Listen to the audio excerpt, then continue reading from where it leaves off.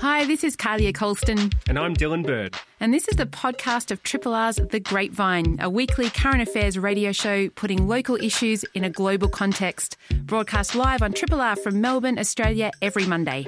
Hope you enjoy the podcast, and if you have any feedback or would like to connect, hit us up via the Triple R website. Independent MP Zali Steggall, the member for Warringah, after convincingly knocking off Tony Abbott in May's federal election. Climate change action was a significant issue in her campaign, and last week she announced a plan to introduce a climate change bill to the federal parliament early next year, modelled on Britain's Climate Change Act, which passed over a decade ago. Zali Steggall's on the phone, and thanks for joining us. Good morning. And tell us, why do we need a Climate Change Act? Well, I think we do, because we can look at the UK and many other countries, I think, around the world, where they are making more cohesive progress by having that legislative framework that sets the path. We do have bits and pieces in the Australian legislation, but a lot of that was actually wound back by my predecessor, ironically. And what we do need is that framework to make sure all our sectors are tracking towards a net zero 2050. And so, Zali, can you explain what exactly this proposed act would do if it is legislated through Parliament? Yes, well, the main aspect of the Act, if I look at the UK Act, is it sets a framework across all your areas. So it basically sets up an independent climate committee, which every year sets up a report to Parliament of how each sector is tracking. And now the government then has a legislative duty to respond to the Parliament as to how it is meeting the goals that have been set in time, and it's in carbon budget periods. So essentially, over, say, the UK Act does it in 5-year tranches, and so for every 5 years there's a goal across the different sectors, and how what's the plan in place, and how you're then achieving that. So there's an accountability. The main aspect that we're really lacking is the accountability. We have some element of reporting, but it's not reporting to Parliament. It's not on the record in the same way, and it's not with that checks and balances of an independent climate committee. And I'm having a little bit of trouble with your line, so if you can move either side of where you are, Zali, that'd be really great. We've got Zali Steggall with us speaking about a proposed climate change bill that she wants to enter into the Australian Parliament next year. And so where are you at with this bill? Is it drafted, or is it something that you're currently working towards? Working on the drafting. Clearly we have drafting assistance here at the Parliament, but it's also about meeting with stakeholders to make sure it meets, that we come up with the best framework. I feel the UK one is actually widely recognised as having provided that good framework, and you have to look at some of the other countries that have implemented comprehensive climate change acts. You have, from France was in 2009, Sweden in 2017, the UK 2008. So you've got a number of countries that have moved in this direction. What it allows is it's, rather than getting bogged down in the detail of the how, it sets up a compulsion on government to come up with the plan, and then that has to be presented to Parliament. So rather than at the moment where we have I think, fragmented policy, and there's a lacking of transparency and accountability. We can see, on either side, we have the government on one side saying we're going to meet the 2030 targets easily. On the other side, we have the science community saying, don't agree, we're not doing enough.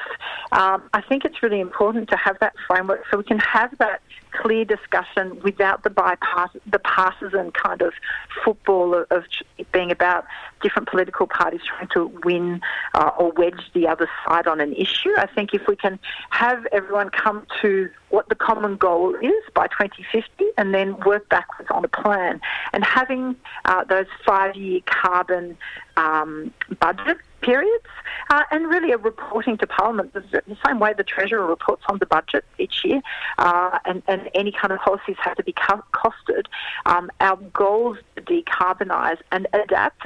The other part that's very important is I'm very focused on we need to actually know what the cost of adaptation to climate change is going to be across all the sectors of the Australian economy.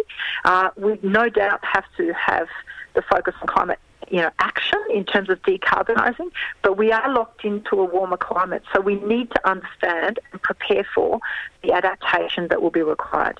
And I mean, as you say, Zali, there's a lot of efforts gone into balancing the budget, and there's a lot of talk of surpluses and that side of things, but not a lot of conversations coming out of our elected politicians around how much climate change will cost in terms of mitigation and adaptation and so on.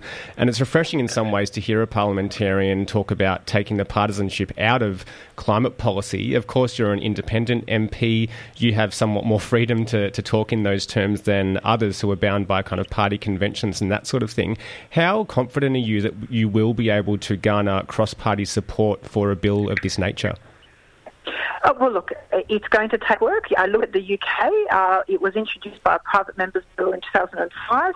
They managed to get, I think it was 412 out of 646 members of the UK Parliament that called for the introduction of a Climate Change Act. So clearly we do need, I think it is time for a conscience vote on this issue, not just on the question of emergency, because a lot of people say if we pass a motion for a climate emergency, what does that mean? Well, to me that's step one, but step two is the Climate Change Act, which is the doing. This is how we start to fix and address the problem. And just being aware of the consequence, because a lot of people will always argue, it's too expensive to do anything about climate change, and we're too small a player. What can we really do to have a meaningful impact? But the other side of the coin is it's going to have a huge impact on us. The adaptation cost is huge. There's estimates already of something just natural disasters alone, so not even just everyday costs, across health and education and industry, but natural disasters alone would be in the tune of $39 billion by 2050. So we do need this factored into our planning, and I think business and the community want to know the government is focused on that. Yeah, and I think, opinion polls and the like have actually borne out what you said, that business and the community want certainty in this area, certainly around energy and climate policy, although this sounds like it's much broader than that, looking right across the economy. But we also already have the Climate Change Authority in place, which I think, despite the efforts of your Warringah predecessor to remove it, is still there. And we next year know that our government has to present its next 5-year plan or, long-term strategy in line with the Paris Agreement. Do we have time, Zali, to set up a whole new framework? And I suppose you could argue there's no time to lose to do it, but how long would it take to put in place the kind of framework that you're calling for? Well, I don't think it would take long at all. I think we'll be in a position to introduce a bill by early next year. If we can have a cohesive approach to this in terms of collaboration by both major parties, by the government, in looking at actually coming up with solutions. The problem with the Climate Change Authority is it was pretty much gutted of authority by my predecessor. It doesn't independently advise or Parliament. It only reports if requested by the minister. So clearly, if no request is made, it doesn't end up really informing the Australian people of how we're tracking. There's no compulsion to report to Parliament either by the government on how we're tracking, and yet this is an issue that is going to impact every aspect of the Australian economy and I think Australian society. And I think this is an absolute an area where there needs to be that reporting mechanism and that independent reporting on how we're actually tracking, so we can get away from the political spin of we're doing a great job and won't the other side be terrible at this, and actually just get an independent report giving us an assessment of where we're at, regardless of who's claiming or alleging what.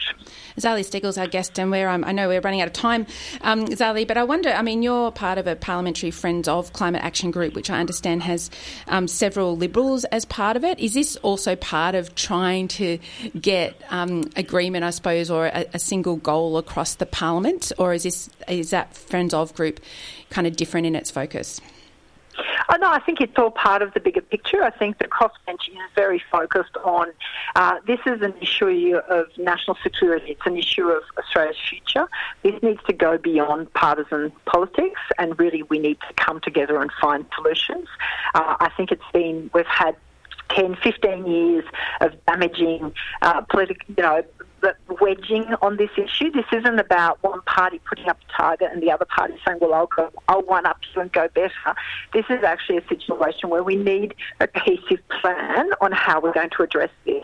I mean, health is the number one issue that will be impacted by climate change, by a warming climate, and yet I understand that when most of the medical bodies have written to the health minister on this issue, his response has been climate change and global warming is not a health issue.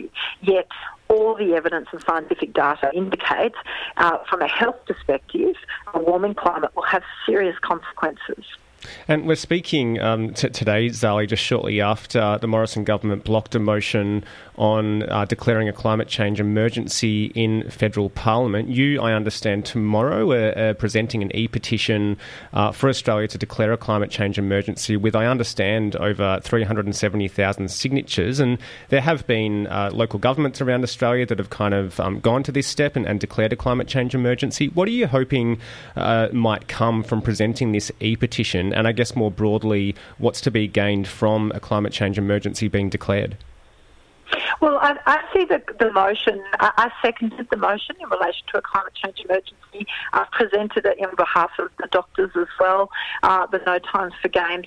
I think it's a step one of acknowledging we have an issue we need to address, rather than having some sectors still kind of try and claim that this is not something that is a major issue that we're facing. So I do see the climate emergency motion as a step one, and I think it's one where there really should be a conscience vote, where everyone should be free to represent their electorate. So I accept that there are some areas that may not overwhelmingly be concerned with climate change, but I do think this is a matter that goes beyond party politics, and just as an issue of national security, for example, I will be calling on the government and coalition MPs to push for a conscience vote so that we can actually have a true picture. You can't go to an election and tell your electorates, yes, I hear your concern on climate change and I will do everything in my power, but then get to Parliament and put party politics above representing the views of your constituents. And just finally, should we have faith in this process, Zali? I mean, we've seen so many efforts in our parliament really for the last 20 years federally, and yes, we've got, net zero commitments or ambitions in pretty much every state and territory now. I understand at the Commonwealth level we don't have that in place. Can we trust this process? Well, we're working towards that. Of course, we have local councils leading the way, we have businesses leading the way, we have state governments leading the way. It's time the federal government was also in step with the rest of the country. At the moment, we have this strange situation of being completely out of step. It really... I think it's extremely damaging and it needs to be rectified, which is why we will continue with the pressure on this government to come, I think, to reassure Australians we need leadership on this. This is a major issue of our time, of the next 20, 30 years. There needs to be leadership, and that's what we're calling for. So the climate emergency motion is step one. This is not the solution. No one is pretending it's a solution. It is acknowledging that there is an issue that needs addressing, and then you can look at something like a climate change bill, which sets that framework. We need everyone to just come on board with this. It will be too late down the road. Fragmented approaches don't create cohesive policy and provide security and stability for markets, especially when it comes to energy. Thanks so much for spending so much time with us this morning, and we will watch with interest how that bill develops. Thanks, Zali. Thank you. Our independent MP, Zali Steggall, she's the member up there in Warringah in New South Wales. She's the one who knocked off Tony Abbott in May's federal election. Climate change action was a significant issue for her campaign, and I suppose you can say she's following through, and she's planning to put up a climate change bill early next year, and we'll see how she goes getting coalition MPs to line up behind it. In a month's time, on the 23rd of November, the people of Bougainville will be voting in an independence referendum which, if successful, would mean that island of 300,000 people just east of Papua New Guinea will become one of the world's newest nations. Ben Bohane has been to Bougainville many times, including during the years of the blockade, and has penned a fascinating article in the latest Australian Foreign Affairs magazine, which puts the vote in its context. He's a Vanautu-based photojournalist, producer and policy analyst, and it's great to have you on Triple R, Ben. Hi, thanks for having me. And we've got a bit of time to have a chat with you, and I wonder if you could start by sort of sketching for us the Australian-Bougainville relationship, and I suppose why you see it's important that the Australian government is seen to be neutral during this upcoming independence vote. Right. Well, look, the first thing is, yes, Australia and Bougainville have a long and complicated history, going back to sort of the turn of the 20th century. One of the very first actions of the Australian Army as a national army was to take German New Guinea at the start of World War One. So even before Gallipoli, you had the first Australian force go into German New Guinea, Rabaul and Bougainville, and basically bring that into an administration run by Australia. So pretty much from about 1914 until Papua New Guinea's independence in 1975, Bougainville was administered by Australia. So there were generations of Australian patrol officers, administrators, missionaries, traders, working and basing themselves there. Things started to get complicated in the 60s with the mine and a growing sense of Bougainville nationalism. Ethnographically, Bougainvillians sort of feel themselves to be closer to the Solomon Islands than Papua New Guinea.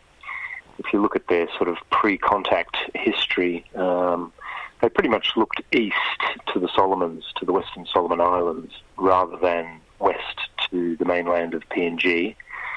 They do have sort of oral stories about voyaging around to some of the other islands in that neighbourhood, but essentially it was, they were much closer to the Solomons. So when Australia included Bougainville as part of Papua New Guinea, there were issues that lay dormant for some time and then bubbled up to the surface just before independence.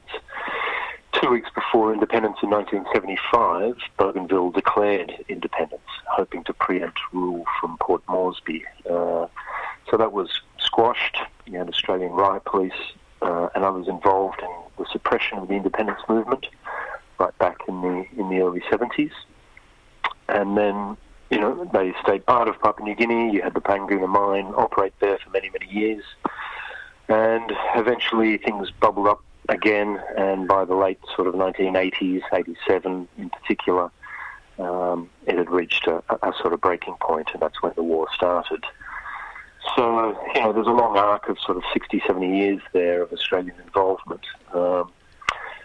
After the war, after the 10-year war, which claimed, anywhere between 10 and 20,000 lives, and was sometimes referred to as Australia's secret war because Australia was providing training and equipment to the PNGDF. New Zealand stepped in and brokered a truce, and then Australia and New Zealand organised a sort of regional peacekeeping mission that helped Bougainville go through a very long period of reconciliation until we sort of come to today.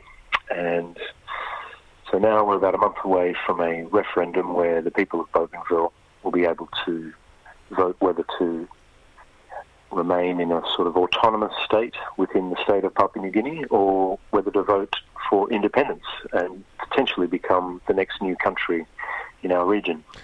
And you begin your article, Ben, by recalling being in Bougainville in the midst of that bloody conflict in 1994 and speaking with Francis Ona, the rebel leader, and him saying to you that Bougainville was at war with Australia, but that was not at all, the intention of the people in Bougainville or those rebel fighters. Do you have a sense of the way in which Australia's involvement at that time, and I guess going further back, is experienced or articulated by the people of Bougainville? What's their sense of the relationship and the way Australia has acted in the past?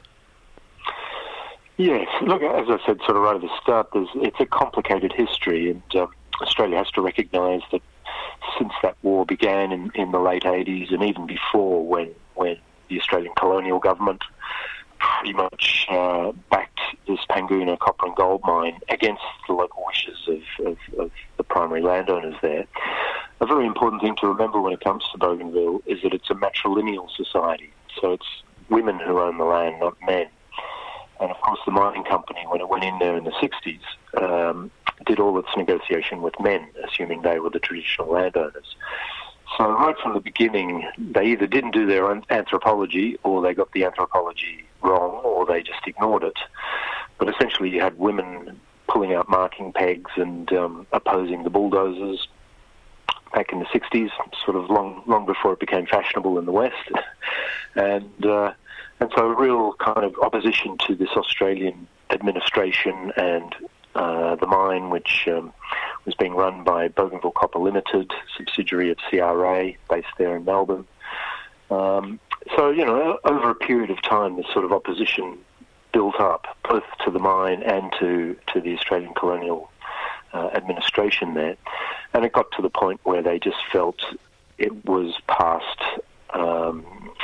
repair, really, in the sense that they really felt they needed to take on a sense of nationhood themselves and control their resources. So when I was there during the war, Francis Owner said to me, for instance, we've been ruled by 4 colonial powers over the course of 100 years, the first being German, because it was the Germans who initially occupied Bougainville and set up a whole range of coconut plantations. So, you had the Germans, the Australians, you had the Japanese there who briefly occupied Bougainville during the war years, and then it was back to Australia again, and then it was Papua New Guinea. So from their point of view, they've had 4 powers basically ruling them, and they'd got to the point where they wanted to rule themselves. And that conviction has remained pretty strong, at least since the 1970s and 80s. And now there's the vote that's scheduled, as we've been speaking about the independence vote on the 23rd of November. You've been there recently. What's the feeling in the lead up to this vote? Yeah, I was there sort of earlier in the year just to gauge sentiment of how the vote might likely go. And what struck me was the overwhelming sort of sentiment that they were going to vote for independence. In fact, it was quite hard to find people who were interested to remain with Papua New Guinea. And so I really had the sense, which has sort of been borne out by other reports as well, that I think we need to anticipate that there's going to be a fairly overwhelming vote for independence there. The process at that point becomes that the vote has to be ratified by the PNG Parliament, and there has to be a negotiated outcome done between the governments of Papua New Guinea and the autonomous government Bougainville, the ADG. And that will be the ultimate sort of decider of what happens to Bougainville. So in some ways, Papua New Guinea still has a sort of veto power, if you like, but it's going to be hard for PNG and Australia to go against what is expected to be a majority vote for independence.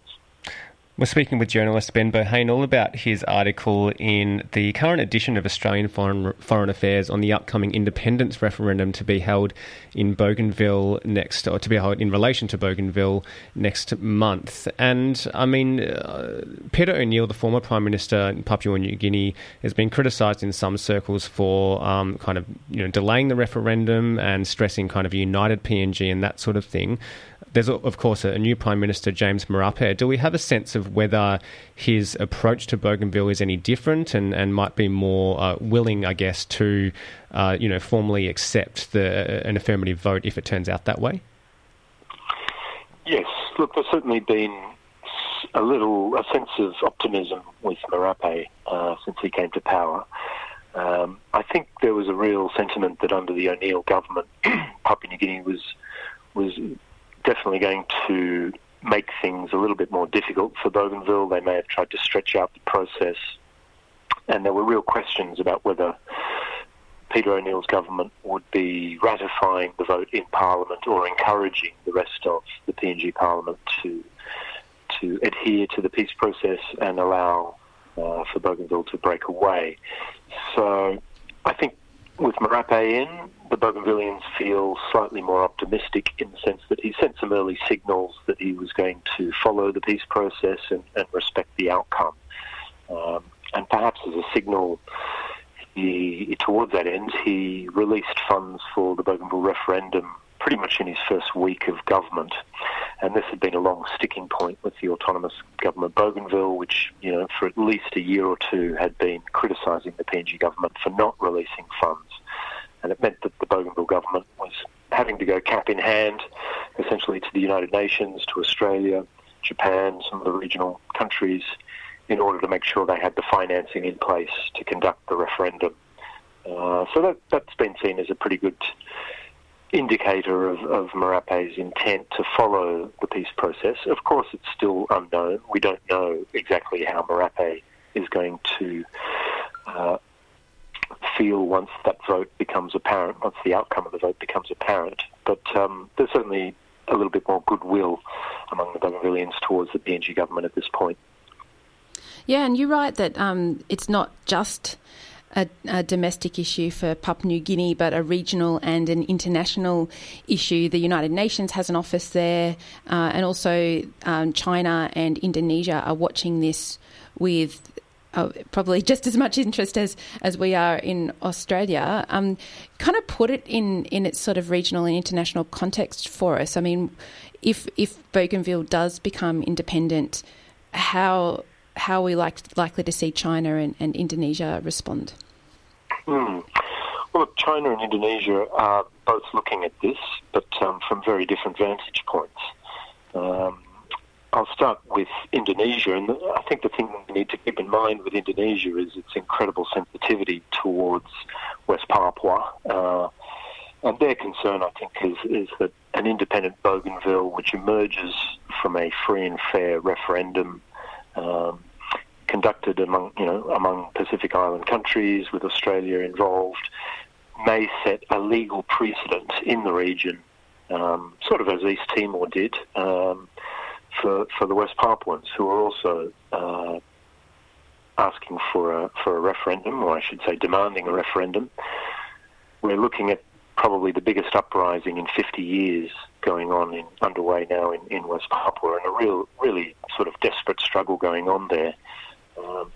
So from an Indonesian viewpoint, they're concerned that the rest of the Pacific is building its solidarity with West Papua, and the idea of an independent Bougainville, again, just creates another model for how something like West Papua could eventually emerge. And so the Indonesians will have some concerns about that, but I'm not sure there's a great deal they can do other than watch on. Under the O'Neill government, there was a sense that Indonesia had a bit more leverage, certainly with PNG's former Foreign Minister, Rimbing Parto, who was widely seen as being, shall we say, very cooperative with Indonesia on a range of issues, including West Papua. So having Rimbing Parto and former Prime Minister O'Neill out of the way means that Indonesia perhaps has lost its leverage in this particular situation, and Marape and his foreign minister seem intent on allowing the process to unfold with Bougainville. So Indonesia may not have much of an ability to do anything about the Bougainville referendum at this point. Now, in terms of China, yes, when I was there earlier in the year, I heard about a delegation that had turned up there of 10 Chinese, and they're looking at investments in mining, agriculture and tourism. And they were prepared to stump up a fairly sizable fund, which would also go not just towards potential infrastructure there, but for a transition, what they described as a transition for the Bougainville government. So I think, where Indonesia would have concerns about a Bougainville independent state, China has pretty clearly signalled that it is open to an independent Bougainville state and wants to get in there pretty quickly to, look at a range of commercial ventures, but I suspect also they're looking for perhaps even some sort of strategic leverage there as well. They'll be aware that Bougainville and Australia have a very sort of complicated history, and they may think that there's an opportunity for China to have some influence on the ground there, and part of that will be to recognise an independent Bougainville if and when that happens. But also the fact that they may be interested in heading off any Taiwanese approaches to Bougainville, because of course we've got an ongoing struggle between Taiwan and China for recognition among Pacific Island countries and the rest of the world. Yeah, it'll be very interesting to watch, Ben. And I mean, we know that the referendum is just one step, a very significant step, but just one nonetheless in Bougainville achieving independence and, being fully autonomous as a government in its own right and so on. Logistically, what happens next? If the vote comes out in the affirmative and let's say that the PNG government then ratifies Bougainville's independence, then what? Right, so, I mean, if PNG does end up ratifying the vote and the negotiated outcome between the two governments, then I think there's going to be a need to look at what a sort of transition to independence looks like. And that's something that's being talked about now, but until the actual vote and that outcome is made apparent, I think there's a sort of sensitivity not to be seen to be getting too ahead of the process.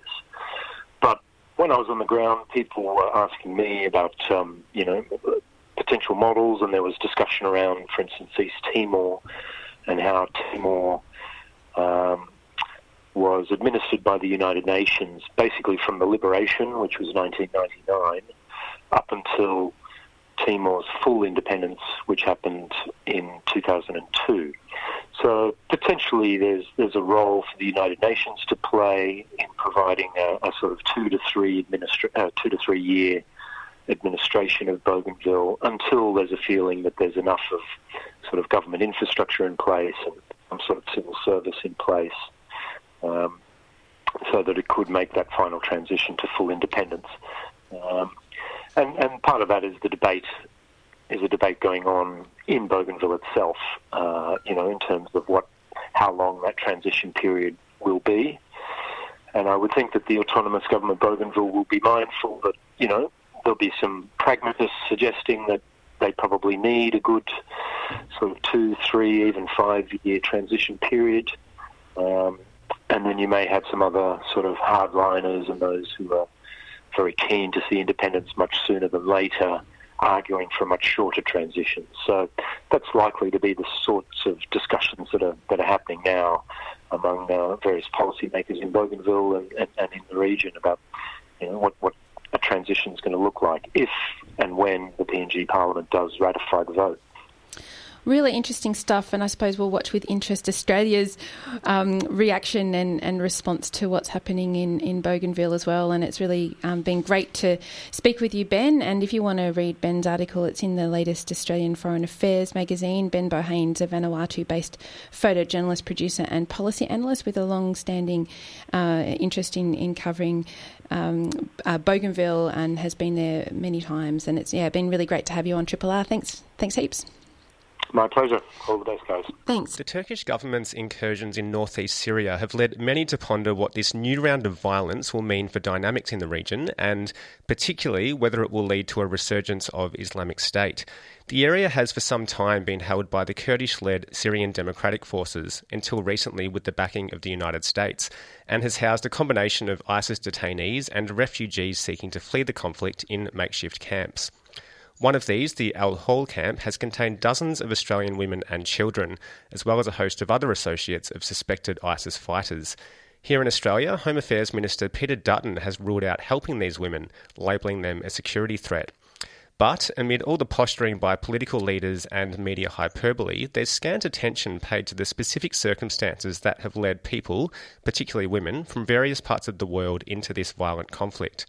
Journalist, author and academic Azadeh Moavani has produced an incredibly timely and, I'd say, essential book that offers a nuanced corrective to much of the overly simplistic and ideological thinking around the pull factors of Islamic extremism.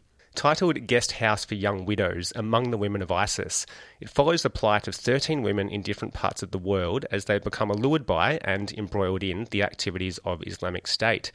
Azadeh has been reporting on conflicts in the Middle East for over 2 decades and has a number of books to her name. And to talk about this latest work, she joins me today via Skype. Azadeh, thanks so much for coming on Triple R. Thanks for having me.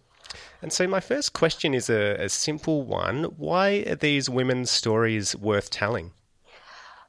Partly because we became transfixed by ISIS as a kind of grotesque and horrible kind of new development in the Middle East, and as kind of the new face of terrorism, especially in Europe.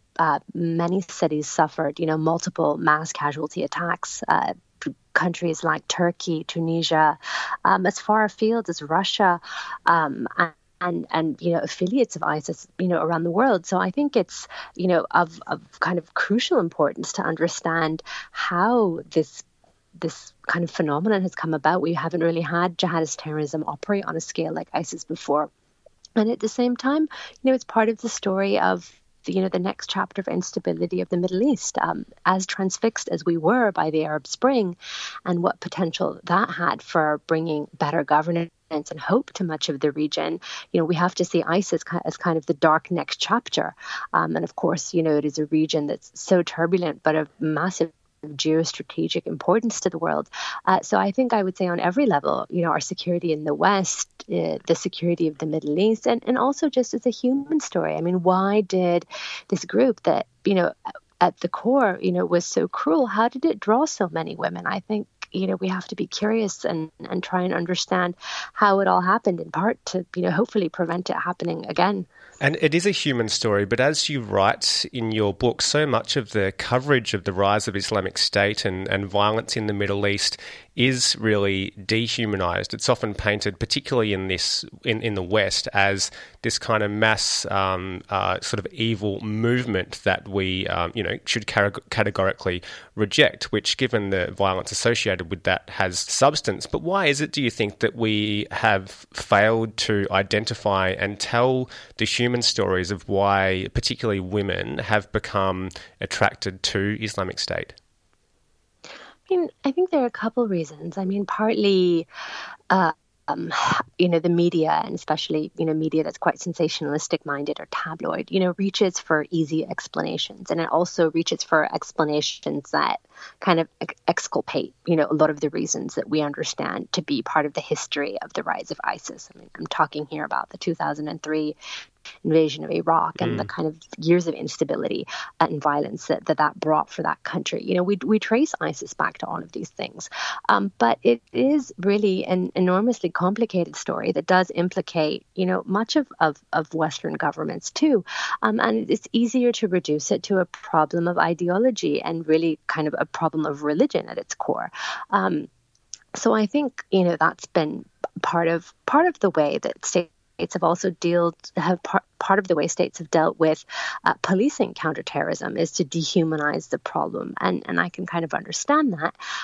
But at the same time, if we want to see how this genuinely originated, why did this happen? We have to go beyond that kind of very lazy and I would argue destructive theory of ISIS as just a religious problem and look at all of the social and political kind of context to its rise. And that takes us to the stories of particular countries, as I said, in the aftermath of the Arab Spring, and understanding the histories in particular of Syria and Iraq and why they gave rise to something so violent. And what about the history of women's militancy in the Middle East? Because you write about the depiction of particular women throughout the kind of second half of the 20th century as being seen as freedom fighters, as activists who were kind of leading, decolonisation movements and so on, and write that nowadays such women would very much be deemed as terrorists. In what way has women's involvement in conflict in the Middle East, I guess, changed over the past, 30, 40 years or so? And what's the nature of women's involvement in the current conflict in Syria associated with Islamic State? Well, I think in the 60s and 70s, when we saw the rise of post-colonial, really fiercely nationalistic movements across the Middle East, a lot of those movements were secular, they were leftist. The women who participated in them were very liberal-minded in some cases. They looked the part. They didn't cover their hair. They were quite beautiful and striking. And we did call them freedom fighters, and partly because, I think that in the West, there was kind of a sympathy for that kind of struggle, political struggle for freedom against, what was deemed, post-colonial injustice, and also because I think that they weren't threatening. They were liberal, they were lipstick, they kind of looked like us. All of that took, the nature of political movements in the Middle East changed in the late 20th century. A lot of those secular, leftist, nationalist movements were fiercely repressed. They didn't achieve change. And often governments, repressed them brutally and kind of cultivated Islamist movements as a opposing force to them. So in the 80s, 90s, the invasion of Afghanistan and the war there gave rise to much more religious infused movements that kind of took the place of these. I think to understand the kind of, fast forwarding all the way to 2013, 2014, we have to really see the rise of ISIS and the role of women's involvement in it. However, in the context of the Arab Spring and why it didn't produce the change that it promised. Women were very much at the forefront of those Arab Spring uprisings. We saw them in Tahrir Square in Egypt. They were kind of leading the men almost. They were incredibly violent, vibrant, and key to those protests. But country to country, from Egypt to Bahrain to Syria, they were fiercely repressed. And in some cases, Western governments didn't back the protesters. They felt more secure with the secular autocrats that were in power. And in that kind of dark moment of disappointment, when a lot of the women, who had hoped to have more role in politics and civil society through these movements, it became a very ripe moment for ISIS to come in. ISIS very presciently saw the untapped female energy across these societies. And I think it made a point. It was the first jihadist group that marketed itself to women. It sought to offer women, full-scale membership, and it did something that the stuffy, Al-Qaedas of the past hadn't done, which was just to relegate women to, making babies and raising the next generation of jihadists. So I think, as kind of complicated as it might sound, we have to look at its rise and the involvement of women through the kind of recent history of the Arab Spring and all the frustrations and desires it revealed within women across these societies, and then how ISIS tapped into that when its moment came. I'm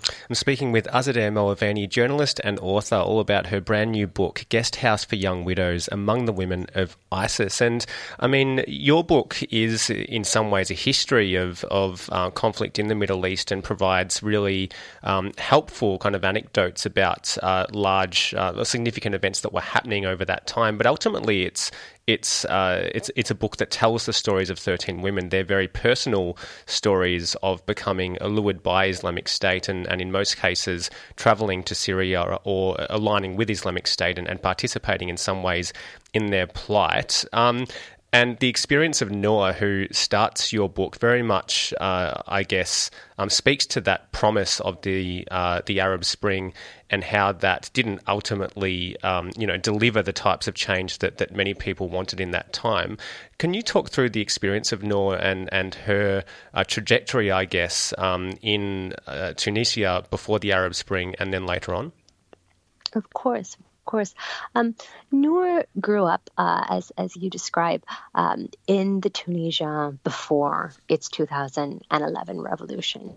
So Tunisia was an extremely dictatorial, repressive country at that time or in that era. It was nominally a secular dictatorship, which meant that really the state used religion. It micro-policed people's piety. It was extremely repressive. There was very little space for politics. And in the name of kind of state authority, there was an almost complete ban on symbols of visible religion in public life. So Noor, when she was 13, like many Tunisians, quite traditional and religious, wanted to cover her hair and went to school one day, went to high school when she was 13, wearing a headscarf and a face veil. Because she was trying it out. She was, I think, experimenting with piety. I think she was rebellious. and she was slapped by her teacher. She was thrown out of school. She was suspended for 10 days. In the end, she felt as though she had to make a choice between education and her faith, and she became a high school dropout.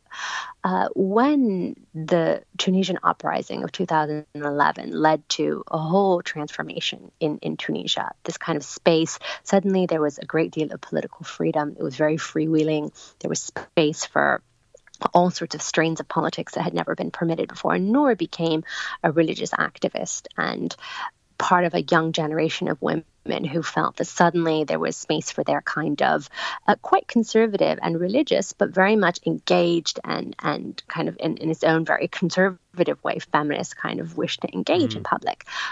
There was a crackdown eventually on all of this kind of new religious activism. There was certainly a strain of it that was radical like Noor, and a strain of it that kind of veered towards violence. But without going, too much into the micro details of this Tunisian story, that whole religious movement was shut down. And young women like Noor, who felt like they had finally been given a chance, finally there was space for them in this new Tunisia, felt really betrayed. And her husband went off to Syria to fight. It felt like there was no space for political Islam anymore in Tunisia. It felt like things had reverted back to the old regime. And Noor thought that she wanted to go with her husband, that maybe there would be a society where she could dress piously and participate socially in some sort of utopian new society that ISIS promised and pretended to be building. And that's the path that she went down. And that's an important thing to note, I think, that it was, in the early phase, a promise of this kind of pure strain of Islam, of a caliphate that drew many people to the Islamic State cause. Of course, many people watching some of the Western news and so on saw the abhorrent acts that ISIS was committing. For these women, and I know you make a lot of effort to not essentialise the experiences of these women because they are all very particular, but what was their experience when they ultimately arrived and experienced the Islamic State for what it was in Syria? There were a few who initially were matched with husbands that they loved, that they felt was a genuine marriage. I think for some there was a very short period where it felt like this experiment in a new very religious state seemed viable, but it very quickly descended into terrible violence and became a cruel imposition for women. Very often, nearly all men were sent to fight, and very often they died. And so when women became widowed, they were expected to remarry almost immediately, and they were sent to these guest houses, which from which the book takes its title, that were very deliberately uninhabitable, terrible places. They were crowded, they were abusive, to kind of compel women to marry again. So I think, for nearly all of the women that I spoke to, with a slight degree of variance, it quickly became, an utter nightmare. Some remained kind of ideological, but I think most of them saw that the promises and all of the kind of edges of the kind of life of dignity and equality they were meant to live there had just been that. They had been pretext to lure women into what was essentially, a Syrian, Iraqi, territorially voracious militant group. And it's a really interesting thing you've done in this book, and I suppose it's something you've done for much of your career in understanding the pull factors of these violent conflicts and why people become involved in them in the first place, which is, a very important thing to do. But you write in your book that there's a perception that sort of building an understanding of why someone would become involved in ISIS becomes dangerously close to sympathising. Have you experienced any backlash or criticisms along those lines, that we shouldn't seek to understand what these people have done because it is essentially evil? To be honest with you, very little, or very little has made its way to me. There's some quarters of the British media that have been a bit sneering. They, of course, are confronting this on a fairly significant scale. I think a bit more the numbers of British women who are still stuck in these ISIS camps in Syria are more than you have in Australia. But I think as more and more journalists go to that area and more reports surface surface of the conditions in which, very young and, I think we must acknowledge the children, innocent children, the children of these women are kind of being abandoned. They're Western citizens.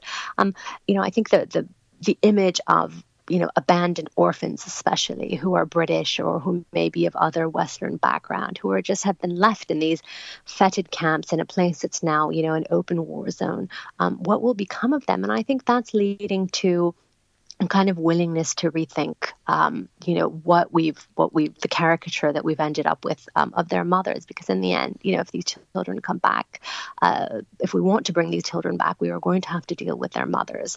And, there is something at stake in our own Western value system, our kind of belief in the rule of law. Prisoners have some sort of rights that, even though I think there is so little public sympathy, and I think, a great deal of that is understandable, there are, this is the human detritus of conflict, and there are many children involved. So I think that is perhaps compelling, a willingness by some to reconsider what they think of these people.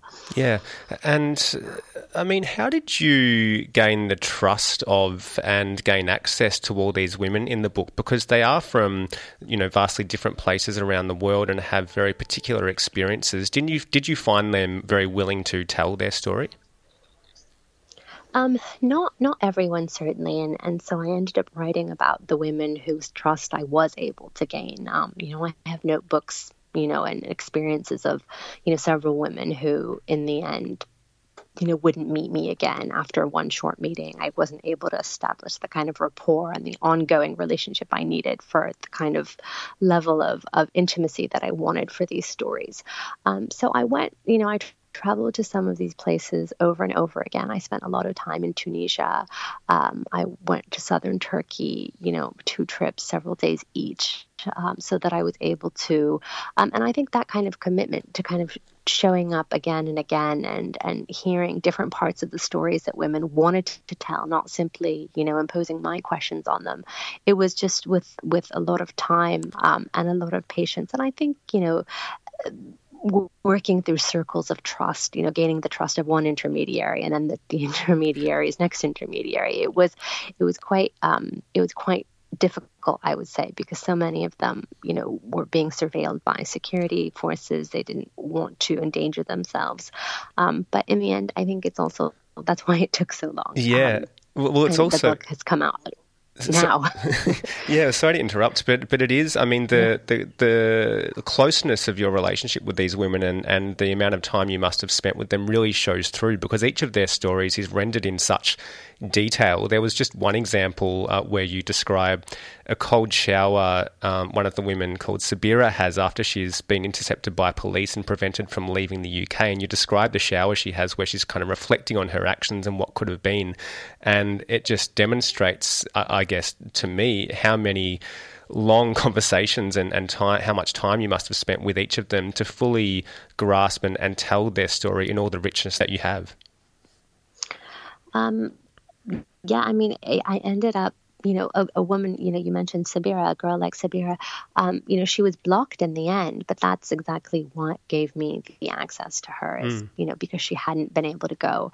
And also, I suppose I come from a background that is not dissimilar to many of these women. I'm also of a Middle Eastern Muslim family. I grew up in the West and know what it's like to feel your identity a bit torn, to feel suspicion and some hostility towards, Western foreign policy as it deals with the Middle East or Muslims. So, I think that there was a kind of kinship there.